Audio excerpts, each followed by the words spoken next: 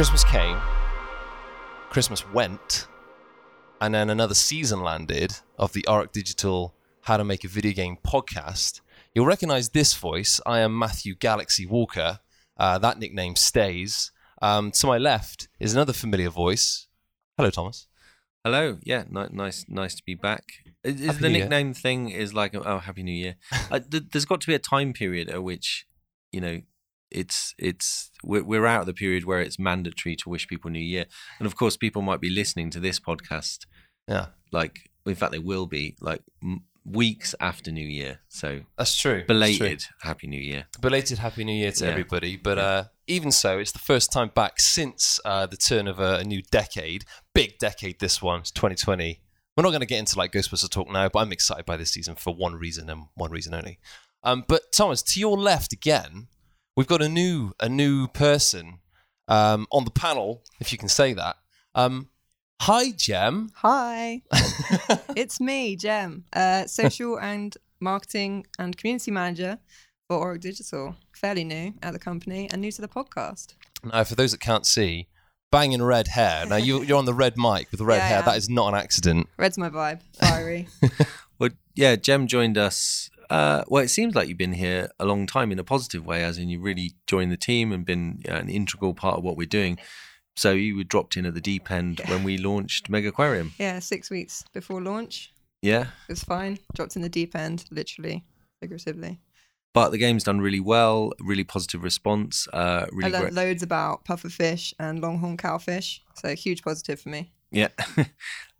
And what would you say of the marketing stuff you did on that was your favourite? What was the most interesting thing? I got to go to 2 different aquariums, the National Marine Aquarium in Plymouth and Bristol Aquarium. We did a lot of filming and live streaming, and I got to live stream with a shark behind us. That was really cool. Lemon. A lemon shark? Yeah. Oh, man. Oh, no, I thought you meant the shark was called Lemon, like they'd given it a name. No, it was. So it's a lemon shark called Citrus. That is a good name. He was really nice. He's like the oldest shark in captivity, I think in England, and he's really nice. And they were cleaning the tanks, and he was coming up to them. They have a special stick to poke him with because he tries to get too close to them. He's friendly, but also he's a shark, so they're like, get the poking stick, and that's someone's job, just to poke the shark. Oh my gosh. Really good. Yeah, imagine that on your CV. What did you do in your last job? I was a shark poker. A shark poker. Yeah. Gosh. Was there a good career prospect? Could you rise to be head of shark poking? Well, some aquariums have like whale sharks, so you need to work your way up to poking one of those because they're massive. Yeah. It's like a huge stick. I don't want to poke a whale shark. Oh, this is making me think of some images that came out probably inside 12 months. Is it Big Blue, which is the biggest recorded shark on record? It is massive. It's a 50-year-old female. She was pregnant, so it's about as big as a great white shark could be. Huge. Ooh. Look this shark up online, and the pictures are absolutely stunning, utterly bonkers. She's utterly okay, bonkers. right? They didn't find her, like she's giant and we've killed her. No. It was an Australian. I think it was an Australian marine biologist that took some amazing shots. And when you see the perspective between the human and the shark, you think, my gosh, okay, definitely that thing is huge. That sounds very cool. Yeah, look it up. So here we are, season 5. Now, for me, especially, I get a chance finally to have a good bash at some games over Christmas. Who wants to go first? Who's been playing what over Christmas? Well, shall I jump in? So I've been playing a few games over Christmas, but I've been playing Insane Robots. Never heard of it. Oh, it's sorry. Yeah, by a company called Planiac. Now I know Planiac people, and they're really lovely people, but it's basically like they've reduced a card game down, like a collectible card game, to its base elements, which is kind of hard to describe. It's basically you control a robot and you battle against other robots, and so it's like this kind of boiled down card battling game, but it's really nicely done. The strategies in it's really clever. The gameplay loop works really nicely, and the art is got very cute sort of robots, really nice. But yeah, genuinely, really, really enjoyed that. So That's been a game I've had a lot of fun with over Christmas.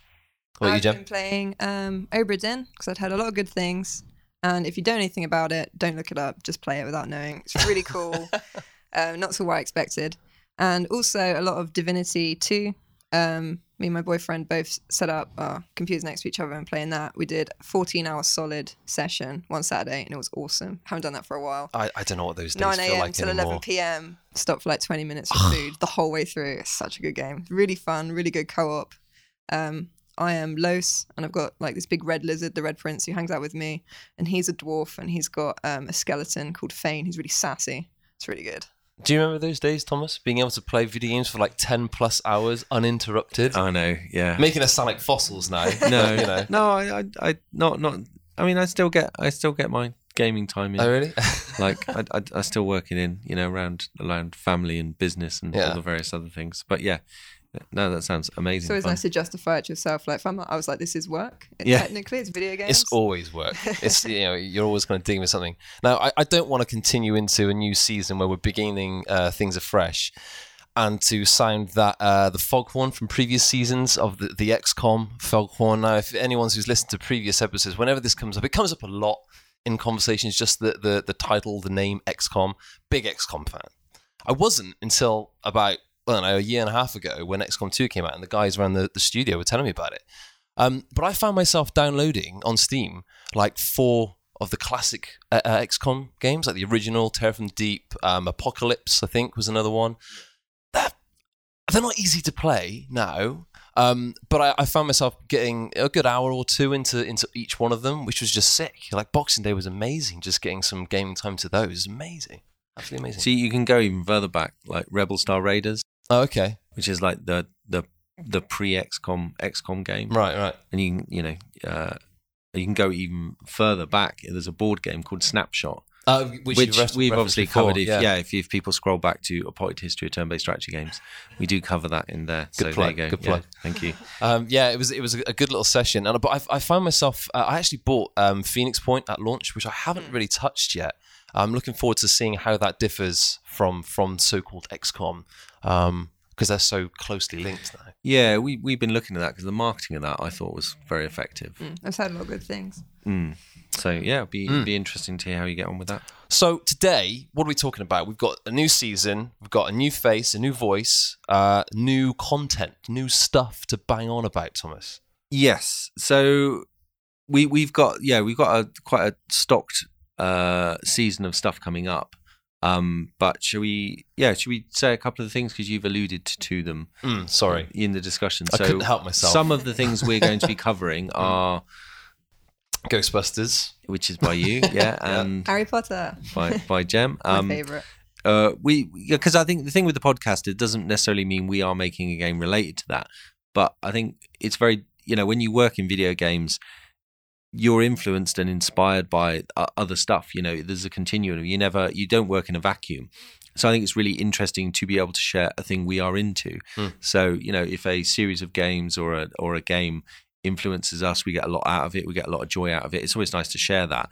And I think the thing I feel with the podcast, that where it goes really well, is where it gives that kind of that window into the nerdery and the kind of like the real fandom of an area. And so that's something we want to share with you all. So we're always interested to hear your feedback on what works, what doesn't. We're not machines. It's always good to, as Thomas says, to kind of tap into those interests, because also, like, everything we make, everything we create, we're all influenced by something. We all have that kind of spark for something.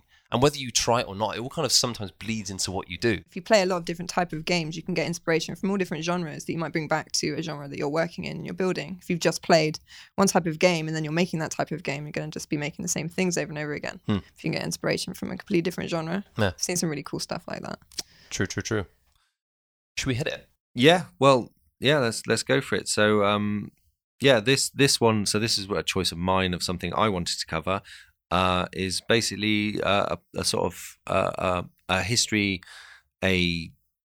what's the word? Because we call them potted histories, which I'm sort of gonna still call this one. But the feedback was like, not everybody knows what the word potted is. It's quite a British word. I only come across the word potted to mean like food. Potted fish. No, it does. Meat. Yeah, maybe it probably says more about me than like vocabulary in general. But I was like, what is this? Everything at the moment seems to go back to fish and marine life. Like, it's too much megachrome. That's for me. So I thought, but by that I mean it's like it's not an exhaustive thing. It's a more personal, summarized. Like, because often when we cover a topic, if you were to do every single game related to that, you'd basically just be reading a list of games, which would be boring. We actually, as you say, want that connection to what is the interesting games in that. area we're looking at. So we're going to look at games and democracy. So I'm going to jabber on about it, and if either of you want to sort of reflect or interrupt or offer commentary, then feel free to at any point. Hi, and we've been joined by Peter, our creative producer. Hello. Come to put his input in about Civ and all other democracy things. Sounds good. Well, Peter's also very well read on the philosophical underpinnings of democracy. Don't tell him that. That's only going to inflate the ego. I'm sorry even for more. massively underselling you. Pete's played Civ. Oh man, that's that good. I've been set up now to be like, right, have we got a question about Euripides? So, all right, okay. It would be good if we could get some Euripides in now. Now you've said it. Oh no, that's not. Okay. So what are we talking about today? So we're talking about democracy in games, and I see there's kind of two broad areas that I wanted to cover with this: is games about democracy or games with democracy in. So where it's the subject they're covering, and then there's the concept of democracy in gaming itself. So where does the culture of games connect with democracy and democratic ideals? We'll start with the first. So start with defining democracy, which is from the Greek. Which literally means rule by the people, and we encounter two broad types of democracy that we're going to touch on. It's much more complicated than this, but to simplify it down, there's direct and representative. Direct is where you get a say. So in deciding which one of your Steam games is going to be played, that's direct democracy. You pick it. That's the Athenian model that Socrates put forward. There you go. See, bringing the culture. The other one is representative, where you elect a representative who acts on your behalf. So if we were to ask the audience of the podcast, which of my Steam games would you like me to play? And then they voted on one, and then I played that one. That would be representative democracy. So they don't get to play it. I get to play it on their behalf and tell them whether or not it was good. So which one is the kind of democracy that we have in, like, let's say the UK, the US? Like that's kind of representative democracy, right? Yeah. Direct democracy is much rarer because it's much more complicated. But the original Greek form was direct, as in like if you were a citizen, which obviously was restricted to rich Greeks and not slaves, not women, not any foreigners in there. But basically, you could just rock up. You could turn up and talk about farming. And Senate or whatever. No, it wasn't the Senate. That's the Roman version. You could rock up the forums and basically do it. But of course, if you were not rich, then that was harder to do because you were working. Rich men, they weren't supposed to be representative of the females and the slaves and everyone else. Their just opinions didn't matter. Yeah, they just didn't get a say. They just didn't get a say. We did get it, but I'm simplifying it down because that's really the Athenian model. Like the Spartans, that a lot of people go, yeah, Greek. They were not a democracy. They were a sort of weird.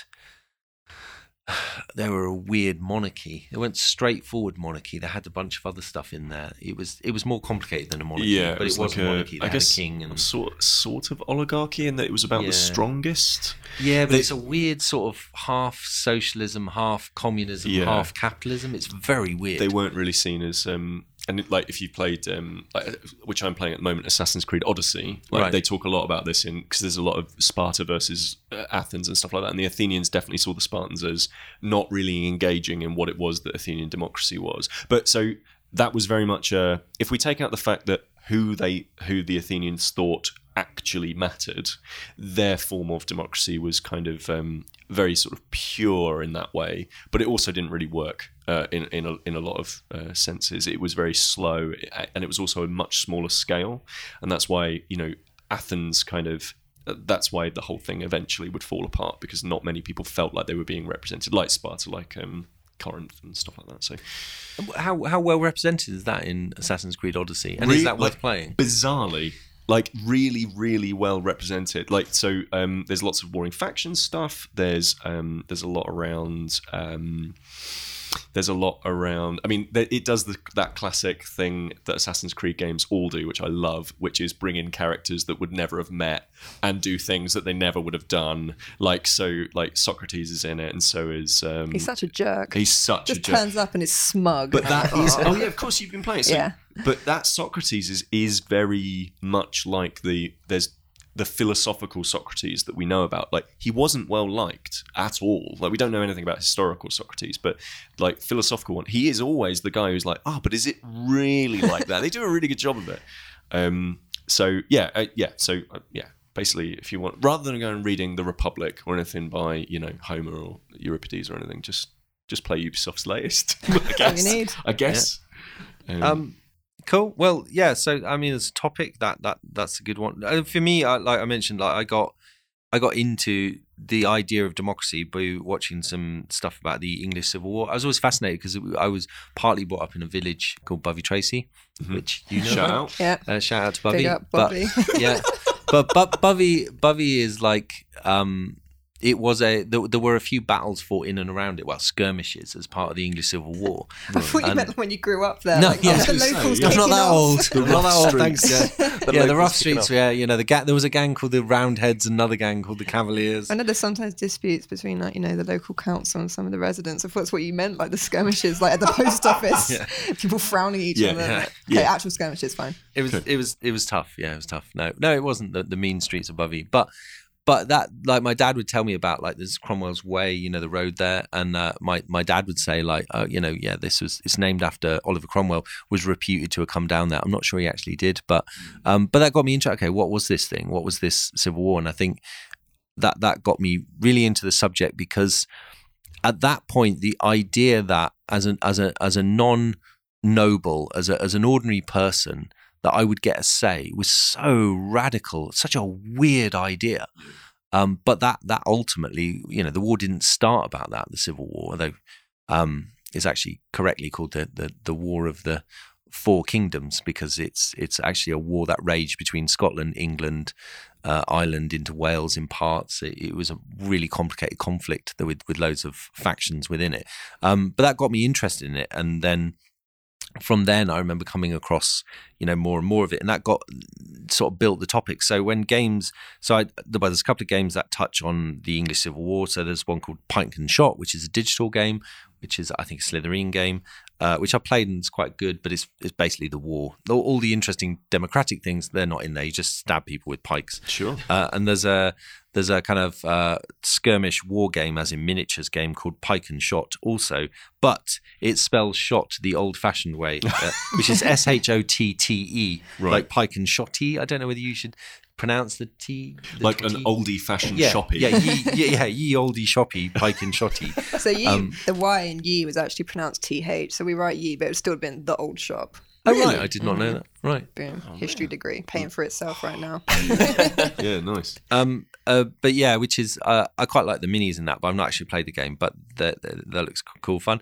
But yeah, again, also doesn't touch on democracy. Again, you're just shooting people with muskets in that. But we as a studio have actually done, I realised in writing the notes to this, we've actually done quite a few games that touch on this topic. So under our Game the News project that we ran for a few years, we did a game when Obama was running against Romney. It was this like debate game where you'd have to type in phrases they say, and depending on how well you typed it, the audience bar went between the two.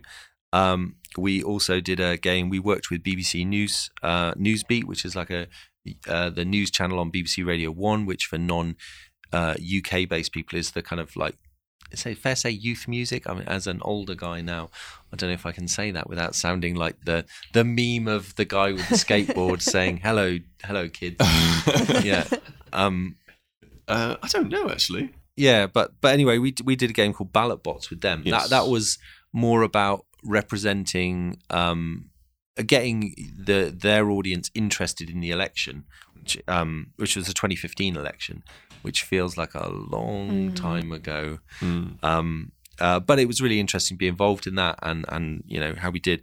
And then the other one is we worked with Wonket making a game called Elections of US America Elections, which was our card game about the 2016 US election. But fortunately, we included a bunch of characters that are not solely limited to that. So actually, it's still totally cool to play it now. You can be George Washington or Cthulhu or anything. And I think in celebration of this podcast, we will put that on sale so you can pick it up, because it is very cool. And I had a lot of fun making that. But there's a couple other topic games that I think worth touching on around this is Positech Games make, actually, I realised, two, one that I really like and one I've not played. They make one called Political Animals. I don't know if anyone's played it. No. But that's much more about the election campaign. And then They also make, more notably, I think, a game called Democracy 3, which is basically... Has anyone else played? Yeah, I've played Democracy 3, yeah. They've got a fourth one coming now. They have, yes. I think they've announced that, so excited for that. But one of the things I think is really great about Democracy 3 is they opened it up on Steam Workshop, so you can make scenarios for people to play through. I remember after the Greek debt crisis hit, I was asked to give a talk about games and democracy, and I played that.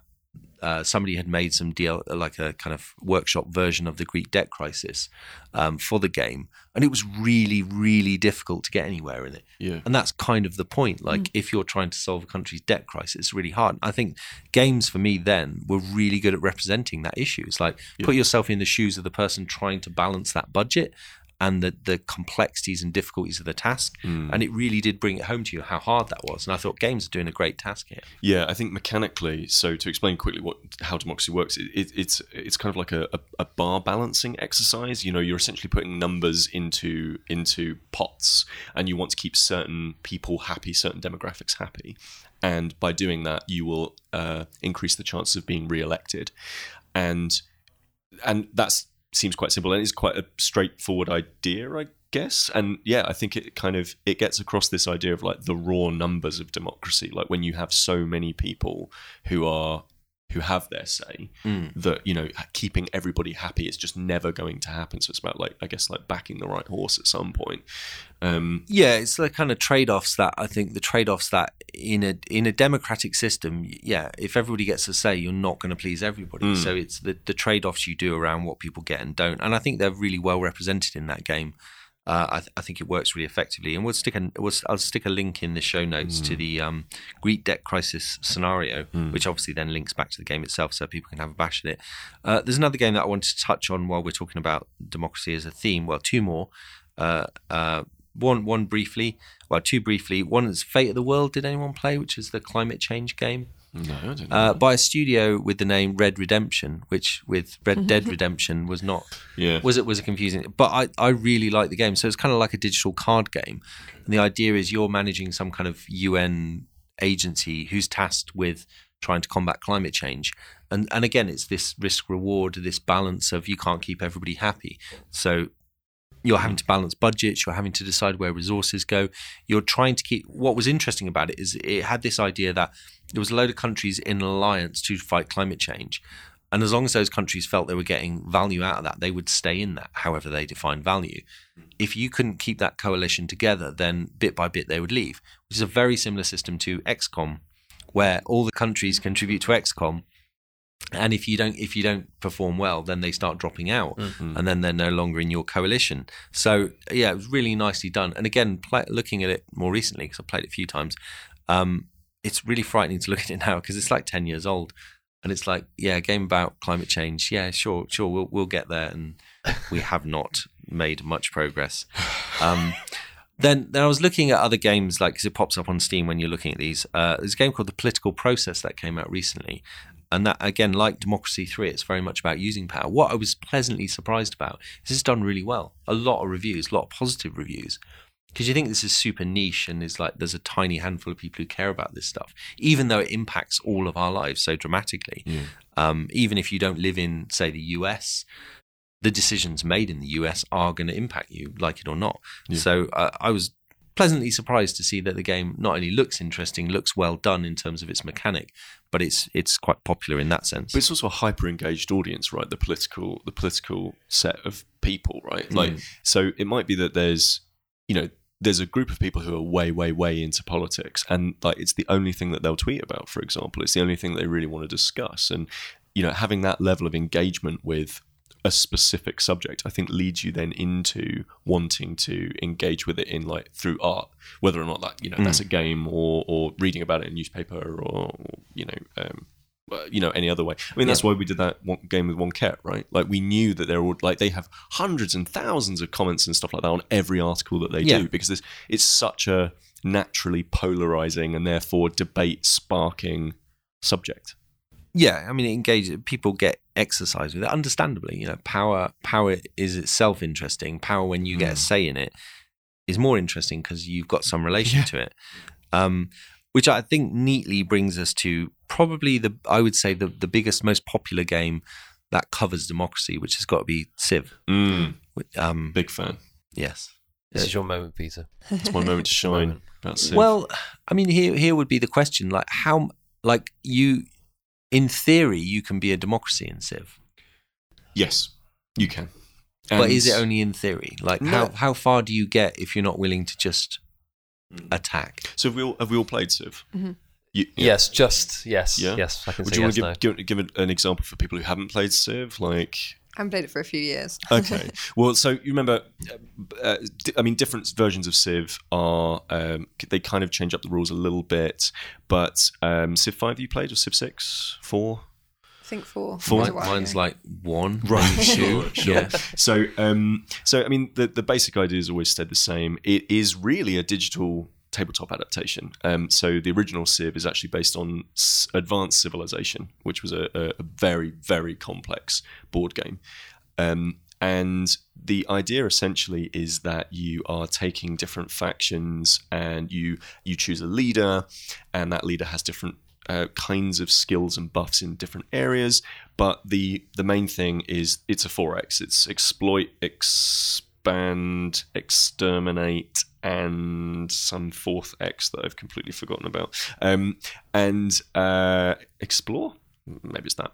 And so you build out from your starting city with your faction. You might say, okay, well, I want to create some archers because I want to go over here, and eventually I want to create a new city. So I want to make sure that nobody comes along and murks my civilians while they're setting that city up. And the way that the actual democracy is handled is kind of, I like to think of Civ as kind of a role-playing game in a lot of ways, because I think you play Civ, there isn't like much in the way of mechanical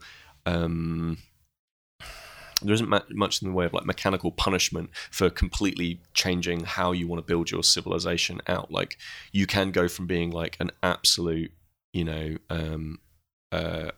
sort of tyranny that is very war focused, and then convert that into a science focused democracy eventually. And there isn't so much mechanical there isn't so much mechanical impact for doing that.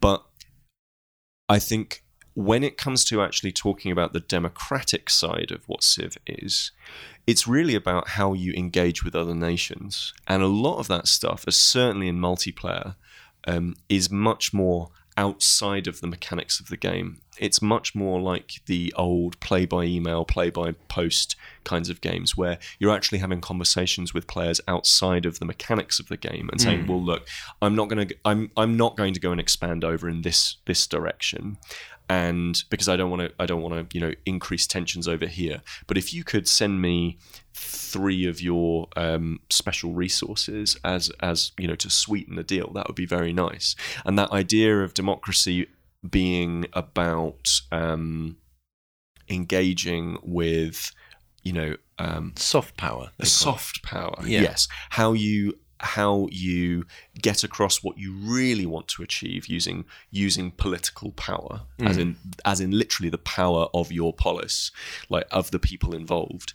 That really is where I think a lot of that comes through. Because you also have in Civ this idea that, and I suppose this is the people power thing, which even if you're not in a democracy might happen, which is if the people are not happy with what you're doing, eventually they eject you. Sure. So in Civ, you can lose by an unhappy population where they've just got... Yeah, so you can never lose fully the game, but you can...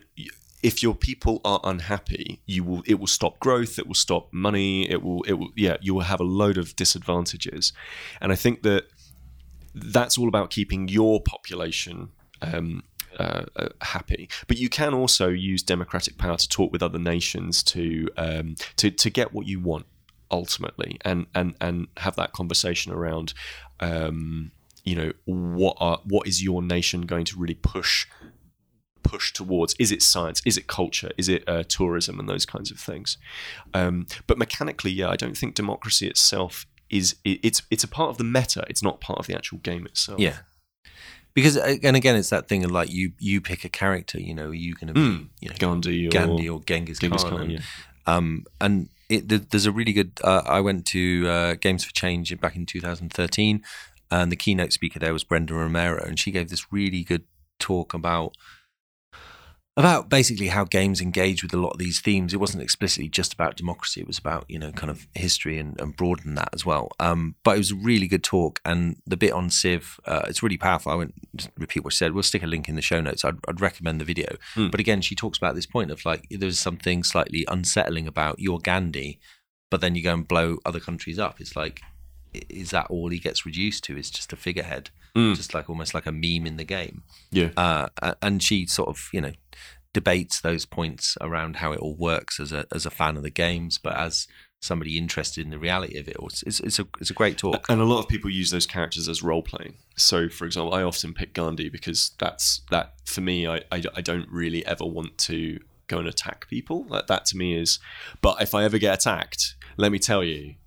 The French were 100% not happy after they came and skirmished right next to me, and they were like, oh, we're going to go and attack this city. Defended the city walls. Gandhi was like, peace, love, all that good stuff. But as soon as they attacked my city, Gandhi was like, we're bringing out the big guns. And the French were like in the Stone Age, while I was like hanging out, and I had like cell phones and all that sort of nonsense. Honestly, Gandhi is like beautiful to everyone until he's pushed. Don't mess with Gandhi. Don't push Gandhi. Yeah, sort of role play town. That's got to be on a t-shirt. Don't push Gandhi. Don't push Gandhi. He's got nukes. Yeah. So I was going to touch as well briefly on the idea of the democracy within the games, as in within gaming culture, which potentially is a massive topic. So, and in fact, I was very honoured to be invited to TEDx Houses of Parliament, and obviously what they call the British Parliament, the mother of all parliaments. And that was the topic I talked on, and so we'll put a link out to that. So I won't cover everything in that because you can watch the video of it, but I will summarise some of the interesting stuff that was covered in that. And I think this goes to I think gaming, all the stuff to do with the games you like, the games you enjoy, what you get, what you pay for, they do actually touch on themes of what democracy is about, which is, so democracy is always about balancing rights and responsibilities. So, if you're a citizen, you get a vote, but what responsibilities come with that citizenship, if any? Sure. It's inalienable. Under the American Constitution, these are the rights that are granted to you by birth, and they are inalienable. You are just given them. But of course, there's always debates, how do you exercise? And some of those rights can come into conflict with each other. And I think there'll never be a situation where a democracy has worked it all out. It'll always have that messy edge, which is what makes it interesting. But also then, majorities versus minorities, whereby if you've got a strong majority and they're always pushing what they want above a minority, then is it a democracy for the minority if they never get anything they want? So, and I think democracies have to figure out ways to accommodate those broad views. And you can see it as a simple example in gaming, where if a minority of players, say, have special, could do with accessibility options in the game, and it's not in there, and it's well, the majority don't want it, so we'll spend our development resources not doing it. Well, then you're excluding people, and do they feel part of that? And that's a very ham-fisted way of showing how it works in a gaming context. But in doing the research in that, I was fascinated by the kind of story of EVE Online. And to me, EVE Online it's a fascinating game anyway, and so much of the stuff that happens in there, like you talk about with Civ, where it's meta, it's like the players bringing it to the game rather than game mechanics explicitly allowing it. But they had a thing where they've had a series of protests within the game years ago, where the people running the game were making choices that those within the game were not happy about. And I think this is where it's slightly different, in that if there's a game and you don't particularly like what it's covering or don't like what it's about, well, don't buy it. Somebody would say, it's fine, and that is a choice, and that's absolutely a choice. I think games should be the creation of the creators who wanted to go it, and they should, this is what we're offering. If you like it, get it. If you don't. It's slightly different, not completely, slightly different when you're in an MMO or something like that, because actually you contribute a lot more than just your money. You've put time and energy, and you've built maybe a clan or a faction.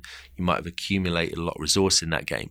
And so if the people running that game start to make decisions, and they can be anything from technical decisions about not maintaining the servers well, to mechanic decisions within the game that maybe, stop something you were doing that you put a lot of time and energy in, stopped your faction doing a thing that you've spent time working towards. And so they had a series of protests in EVE where the players of EVE were protesting not against the creators of the game, against the company running the game, and unhappy. And this cumulative protest ends up in the creation of a thing called I think it's called the Council of Stellar Management, which is where the community votes people to sit on a forum that interacts with the company to represent the player's point of view. Nice. And I think that's I think it's a really positive democratic thing where the players then, so it's going back to our original, it's representative democracy. It's not like, tweet at us what you want. Well, it's just, it's a chaos of stuff there. Yeah. But in actual fact, by voting those people into that office, they've got some degree of community support, some degree of value within the community. It's not just, you're not just selecting somebody at random. And then if they're doing their job right, they talk to the community of what are the issues we're facing, and then they talk to the company. And then between those dialogues, that's the democratic process. They won't get everything they want because maybe some of the features they want are too expensive to implement or just can't be done with the tech. But also, they should get some of what they want because obviously the company wants to keep the players happy because the players want to be paying for it. What did the players do to protest? Was it an in-game protest? Yeah, they did in-game protests. So there's some fantastic videos, which in the link on there, I think I've got the videos in there where they did one where they all turned. There's like central hub in the game, which is like this, sort of invulnerable spaceship, and thousands of players turn up in their cruisers and start attacking the administrative hub of the game. Well, a similar thing happened in Ultima Online.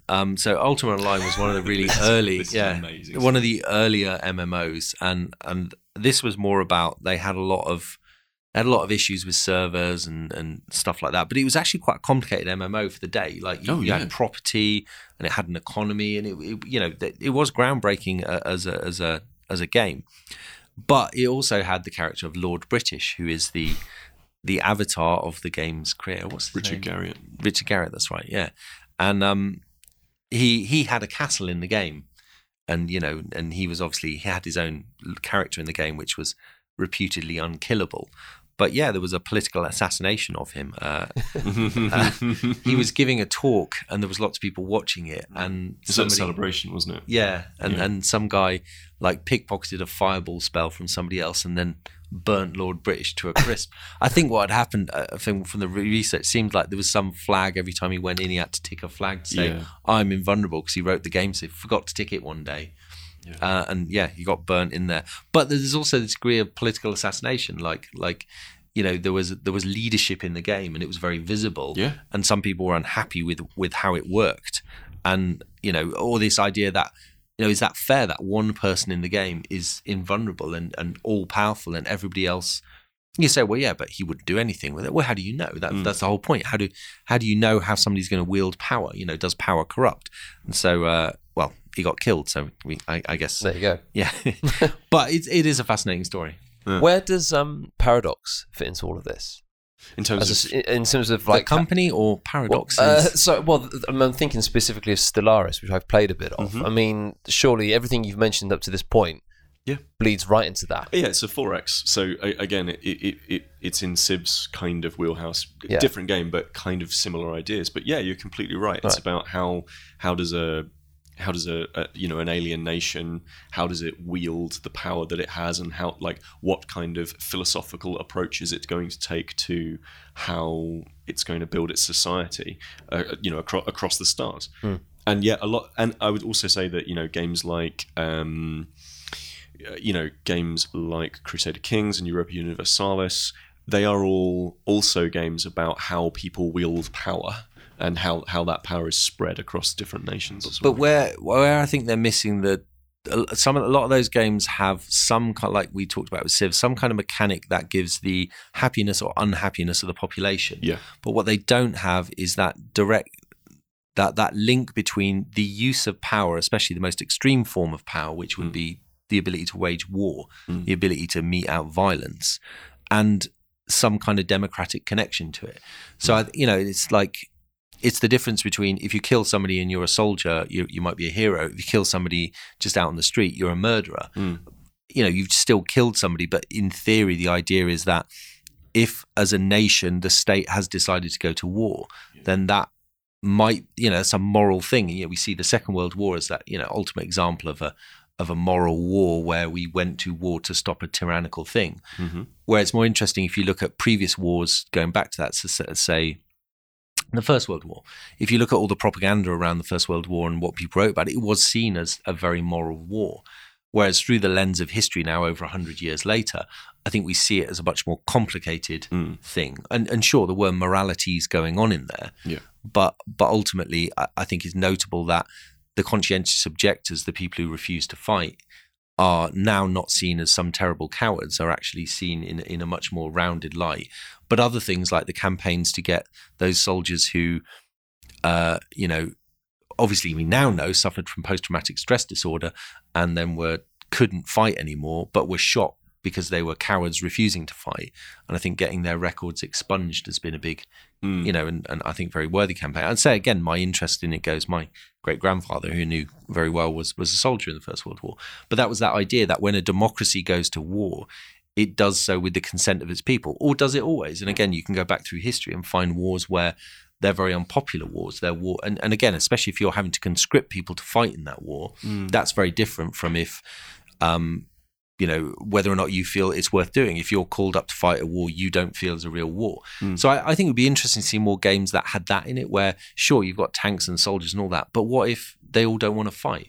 What if you order a unit to attack and they choose not to? They rebel, they revolt, they even join the other side. I mean, you saw this in the Spanish-American War, where certain units would defect to the Mexican-American War would defect to the other side because they were unhappy about what's going on. A lot of the Revolutionary Wars, you see a lot of that stuff. So I think it'd be interesting to make a game where you can delve into those mechanics more, where the use of violence was not just at the whim of you as the player of like, yeah, just kill them. Maybe in a Gandhi in another game where you say, fine, let's nuke this city. He would refuse. It feels a lot with all these games that we've talked about that there's the sort of the limit to how democracy is represented by and large is very much, the onus is very much placed on the player to engage with it, as in through a mental act of, is this right, or is what I am doing correct? It feels like there aren't that many games that directly take their mechanics and use those to explore what democracy actually is beyond, the very, I would say, kind of not straightforward, but like beyond war. There aren't that many games, for example, that are about like running a town and how you get people in the town to get behind your decisions, right? So one of the downfalls, I would say, of a game like City Skylines, which I love, I think is a really good game, but you can do whatever you want. Like, I've spent the last 3 years, in-game years, of City Skylines flattening an area of land and basically leaving people to just give me money and not me providing any services, mostly because I'd like a really flat area of land to build lots and lots of buildings on. But I've spent 3 years doing that, and I'm fairly sure I'd be out on my ear if I was the mayor, right? But it doesn't really engage with how do you keep your people happy? How do those people have a say? How do you, as the leader of that democracy, enact the things that those your citizens in the game, how they feel? And there aren't many games that kind of engage with that. I totally echo your call to add the planning permission into City Skyline, where I'd pay a tenner for that. You want to build a building, you've got to apply for planning permission. You got to turn up to the local council decision making thing where they whether or not they give you planning permission. And I would absolutely love that. I mean, in a simulation that has entire systems built around figuring out the intricacies of how a traffic system works, which is a very dry subject. They're interested enough to do that, to figure out, oh, this is a merge lane, whereas this is a dual lane. Like, they're interested enough in that, but not interested enough in but what are the actual people? Yeah, and I completely agree. I think it would be interesting because democracy is often played out in the smallest of all arenas. We talked a lot about these big things, but actually, most people's engagement in democracy is if you live in a democracy is a very basic level. So planning permission is a great example of that. Right. It's like you think, well, it's my land, I can build what I want on it. Yeah, but what if you build a massive tower that then overlooks next doors? Yeah. Do they not get a say in that? What if their garden's entirely in shade because you bought an enormous tree house? So in actual fact, it isn't as straightforward as saying it's my land, I'll do what I want in it. And that's when you get these rules. Well, what are the rules going to be? Who decides on the rules? If you don't get a say in those rules through the election of your of government and local council and everything like that, then suddenly you feel they're imposed on you. And if they're imposed on you, you get unhappy. And then you get the English Civil War all over because they wouldn't give you planning permission. Because you built a tower in your back garden. Well, because my neighbour built a massive tower in their back garden. So I think igniting a nationwide civil war was a reasonable response. Depends to what that. the tower is. If it's some sort of attack tower, you'd be a fool to then try and go to war when you don't have a tower. So the downside was it's the tower from the Augustus Deleth novel Lurker at the Threshold, which summons creatures from an interdimensional space. But they didn't put that in the planning application, did they? They just said it was a religious tower. They didn't say it was going to be summoning creatures from another dimension on that super tangential odd endpoint. Yeah, but we do. Yeah, we you can get elections. Yes, you can, and we'll put it on sale. It's on our physical store. There's the main game and an expansion as well. We'll include them separately and as a combined special offer, so you can choose. It's your choice here in the Orc Democracy. You can choose which you want to buy. Mind blown, guys. Every time. Thank you. Thanks very much for coming in and talking about more than Civ, Pete. Sorry for just being like, Thank you so that's much. your full wheelhouse. Just saying. Yes. Has this become a recent thing where that's the only thing Peter's been That's talking the about? only thing I'm into. Yeah. I feel your pain, man. Ghostbusters and XCOM. That's what winds me up, and I can't stop. Yeah. It's a real. It's a pain. It's my brand now. It's, It's a good brand to have. Yeah. thanks for your time, guys. It's been amazing. Well, thank you. Thanks for inviting us on again. It's okay. Now, I don't know about you, Jem, but like with most episodes, especially when Thomas is when we find that little valve on the back of his head, we just kind of crank it a little bit, wind it up, and away he goes.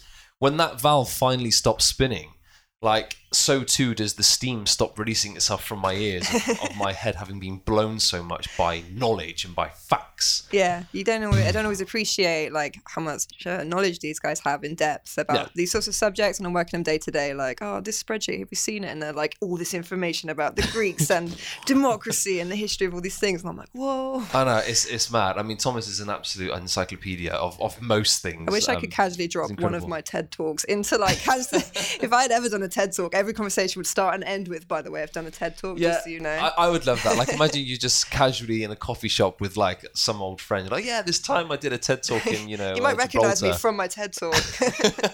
Madness.